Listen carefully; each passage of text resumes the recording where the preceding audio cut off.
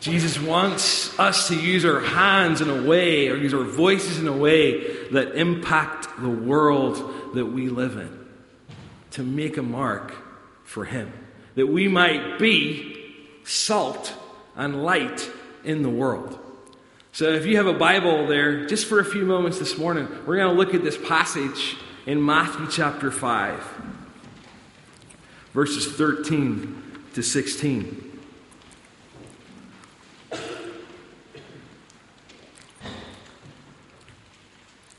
And here in this passage, Jesus talks about two things that are kind of everyday objects that we kind of take for granted. He talks about salt and he talks about light. Salt and light. You are the salt of the earth. You are the light of the world, Jesus says. You're the salt of the earth. You're the light of the world. And it's no surprise that Jesus compares the impact that he wants his followers to make to the impact salt makes. Because whatever else you say about salt, it makes a difference to what you put it on. Now, when Jesus is saying these words in Matthew 5, he's not thinking specifically of how we use salt today in the 21st century, when we put it on our food primarily as something which adds flavor. Jesus said, you're the salt of the earth. And what he was thinking of a domestic situation. And in Israel, his time, people lived ideally in a house something like this. This house is a replica of the houses that would have existed at the time of Jesus. This is in Nazareth village, where there would have just been maybe a little room in a courtyard. And in that courtyard area, there would have been an earthen oven. An earthen oven. So when Jesus says, you are the salt of the earth, he's saying you're the salt of the oven. Because beside the earthen oven, there would have been a dung pile. There was a dearth of trees in the ancient Israel. There's not many trees, even if you're to go there today. Wood is in not plentiful supply. Dung was the primary source of fuel for cooking in the household. And they used plates of salt in the oven to be a catalyst to burn the dung. Jesus says, you're the salt of the earth. You're that catalyst. You make an impact. You set it on fire. But eventually, it would lose its saltiness. Eventually, it would no longer cause that reaction, and it was only fit to be thrown out, and people would trod on it. Jesus says you're the salt of the earth. In his world, that salt made a difference because people could cook, and people could eat, and people could feel the warmth. In our world, as we think about salt, think about what it does. It adds flavor, doesn't it? Whatever you put it on, it makes a difference. When you sprinkle it on any food, you instantly taste the difference that salt makes. Or it makes you thirsty, doesn't it? It makes you thirsty. If you have way too much salt, you get thirsty. Why do you think they have lots of salty snacks in places like bars? They want you to drink. They want you to buy drinks because you get thirsty with those salty snacks. Salt makes you thirsty. And it's also a preservative. Food that has been packed in salt lasts so much longer. And here's the thing, the power of salt lies in its difference. The power of salt lies in its difference. Salt is essentially different from what you put it on. And if it wasn't different, it wouldn't make an impact. There would be no use to use it, no use using it. Which is exactly what Jesus is saying here in Matthew 5. You're the salt of the earth. Your life is meant to make an impact on the world around you by being essentially different from everything else around you, from everyone else around you. God wants to use you to change the lives of those around you. But of course, you can't really make a difference in the world until God first makes a difference in you. And the truth is, you don't have to be a Christian to serve,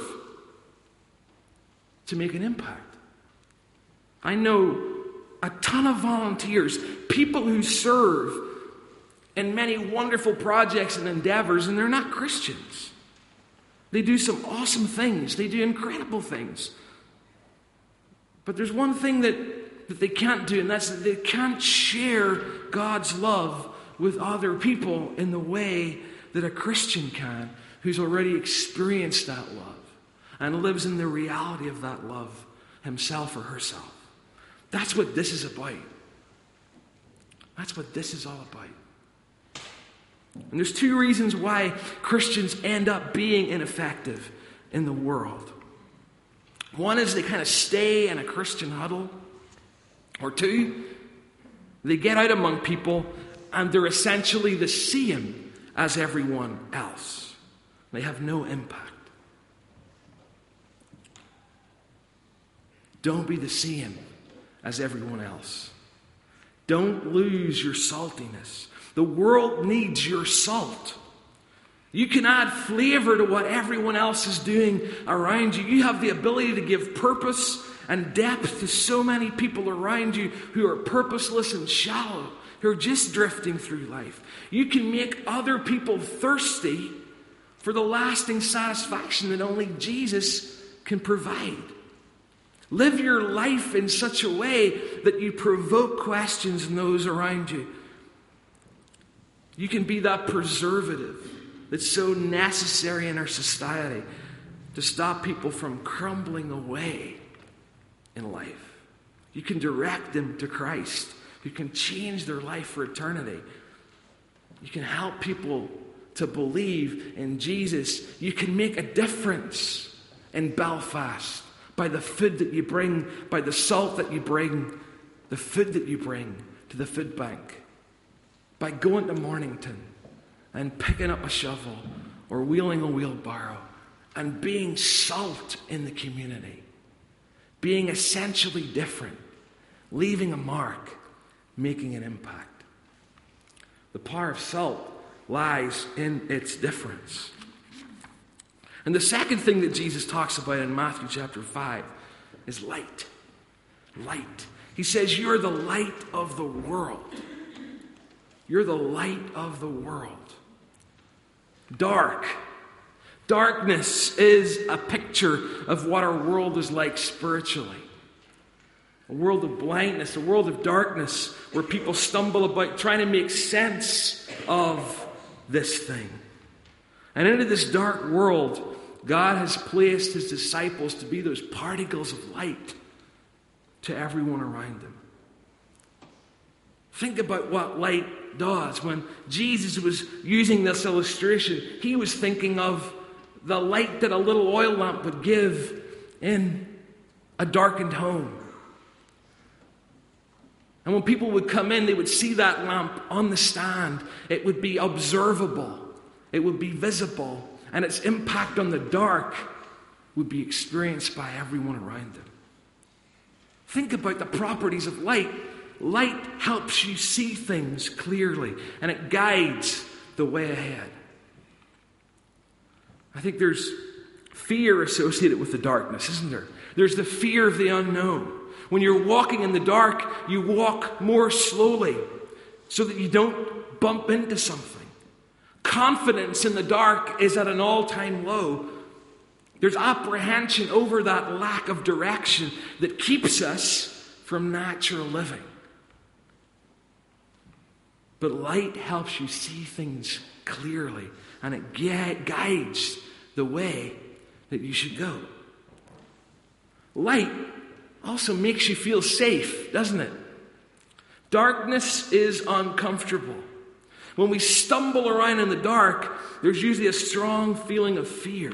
The fear of the unknown, the fear of the dark, and some of us might be afraid of the dark, is frightening and crippling.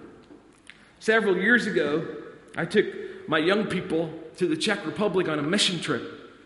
And we went to this beautiful city in the Czech Republic called Kutná Hora. And in Kutná Hora, there are silver mines right underneath the city. And they rediscovered these medieval silver mines. And I took my teenagers there, and we went into the silver mine. About 40 meters underground, climbing down these endless steps and stairs. And eventually you get to this stretch of about 250 meters of this old medieval silver mine. And they give you a helmet, and they give you like a little white shawl because it shows up in the dark. And they give you a light, and you can walk around and explore the silver mine. And you soon discover that people in the medieval times were a lot smaller than they are now. Sometimes the height's about 4 foot of height in these little narrow passageways. And you get to this point on your journey through the silver mine where the guide stops everyone, and she tells everyone to turn off their light. And when you switch the light off, it's dark. Darker than I've ever experienced in my life. Which for a youth pastor with a group of teenagers is the invitation to prank. And prank I did. You could hear those squeals 40 meters above ground. But the dark was uncomfortable. People were a little bit nervous. When the light went out, everyone was a little bit more anxious and apprehensive. But when the light came on, the sigh of relief, you could hear it, you could feel it. Everyone felt that little bit safer. The antidote to those feelings of anxiety and fear and unknowing is the appearance of light. Light immediately replaces fear with safety. And Jesus does exactly the same for us. His light is the only long-term comfort within the darkness of this world. And then think about another thing that light does. Flashing lights highlight and warn you of danger. When you're driving along the road and you see flashing lights, it's an indication that something up ahead is taking place and you should probably slow down. It lets you know danger awaits. Flashing lights warn you that there's something wrong with the way things are. Light always overcomes darkness. Light always wins. And Jesus describes you as the light of the world. He's saying something here in Matthew 5 very, very powerful about you. God has placed you to be his light in a darkened world, to be his hands, to be his feet. Jesus is not questioning how much light you have. He's not inquiring, is your light as bright as it should be? He's not questioning whether you have more light or less light than the person sitting beside you right now. He's not asking those questions. He's saying you're the light of the world.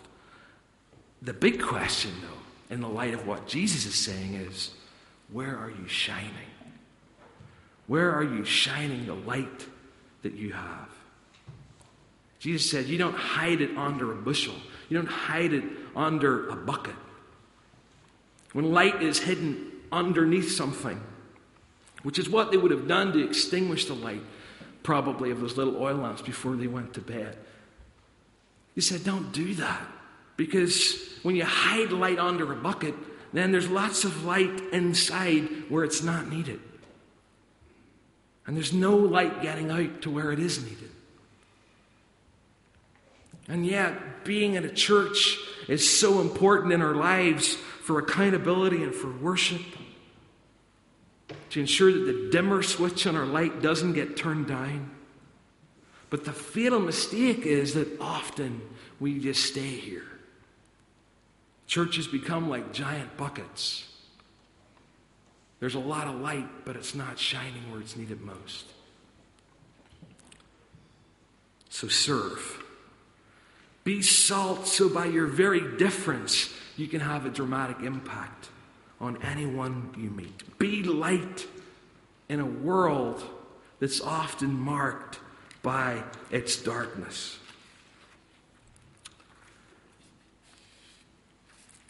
Several years ago, back in the 90s, when my hair was a little bit longer, my wife and I, Val, she wasn't my wife at the time, but Val and I got to go to Philadelphia and spend some time in Philadelphia and in the United States. And we went to a part of Philadelphia that was known as the Badlands. It was inner city Philadelphia.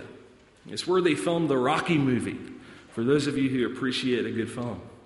And this area is marked by gang violence, by drug abuse, by high unemployment. It's a very, very needy place. And when we were in Philadelphia, we got to share in some ministry, and we met this young man called Matt Feldy. And Matt is here on my right in this picture. And when I met Matt, he was about 18 years old. And his dad, Greg, and his family, they decided that they would move in and live in this area of Philadelphia known as the Badlands. And the top right-hand picture in the slide is the school that Matt went to. Really tough neighborhood, really tough place. But they just chose that they would live there and that they would be salt and light in this community. That they would witness to people about Christ. That they would try to meet some of the needs that were around them. And Matt, at 14 years old in high school, he was the only Christian in his class. And probably one of the only believers in his whole school. And the other kids hated him for it. Matt tried to be salt, he tried to be light. And one day, as he was walking home from school, there was about 10 other kids from his youth group, and they jumped him. And they beat him. And they beat on him so bad that they beat him to the point where they almost took his life. The only thing that saved Matt Feldy's life that day was that his older brother, who was in the U.S. Marines, was home on leave, and he looked out the window and he saw what was happening, and he saw Matt, and he ran out, and as he ran out, the attackers scattered. Matt was rushed to hospital, and Matt spent several days in a coma, fighting for his life. And his dad, Greg, sat by his bedside. And he told me this story. He said, I prayed for my son. I prayed for the life of my son. And then eventually he opened his eyes. And Greg said, I said to Matt, I'm so sorry. I'm so sorry this has happened.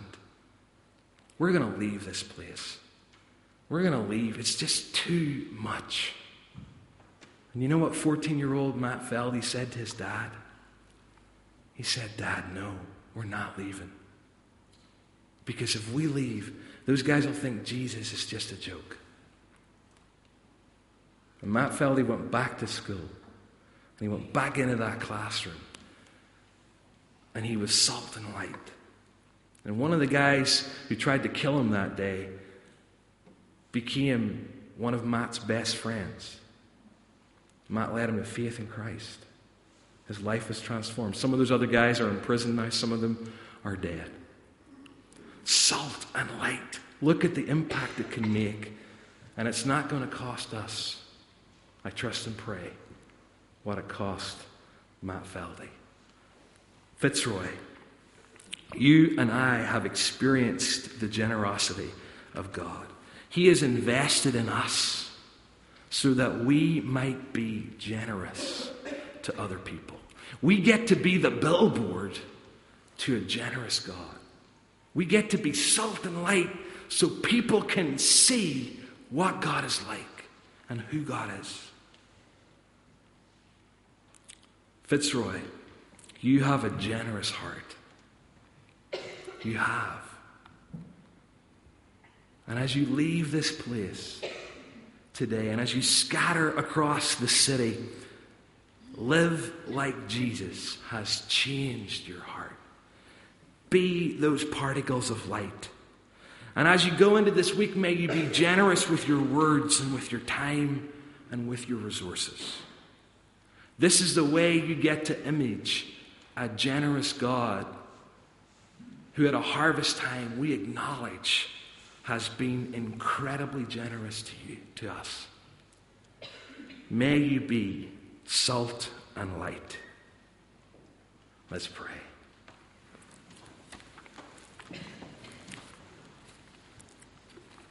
Jesus, thank you for your goodness to us. Thank you for your incredible love that changes everything. Thank you for your generosity, for giving us every good thing, and for offering us your hands. And we're nailed to a cross so that we could be reconciled to God. Your love has been lavished upon us. And in response to that love, Lord, we get to go and we get to be salt and light. We get to use our hands and our feet and our lifestyles and our voices to be that billboard to you, our generous God. Help us to do that, Jesus, for your glory. Amen.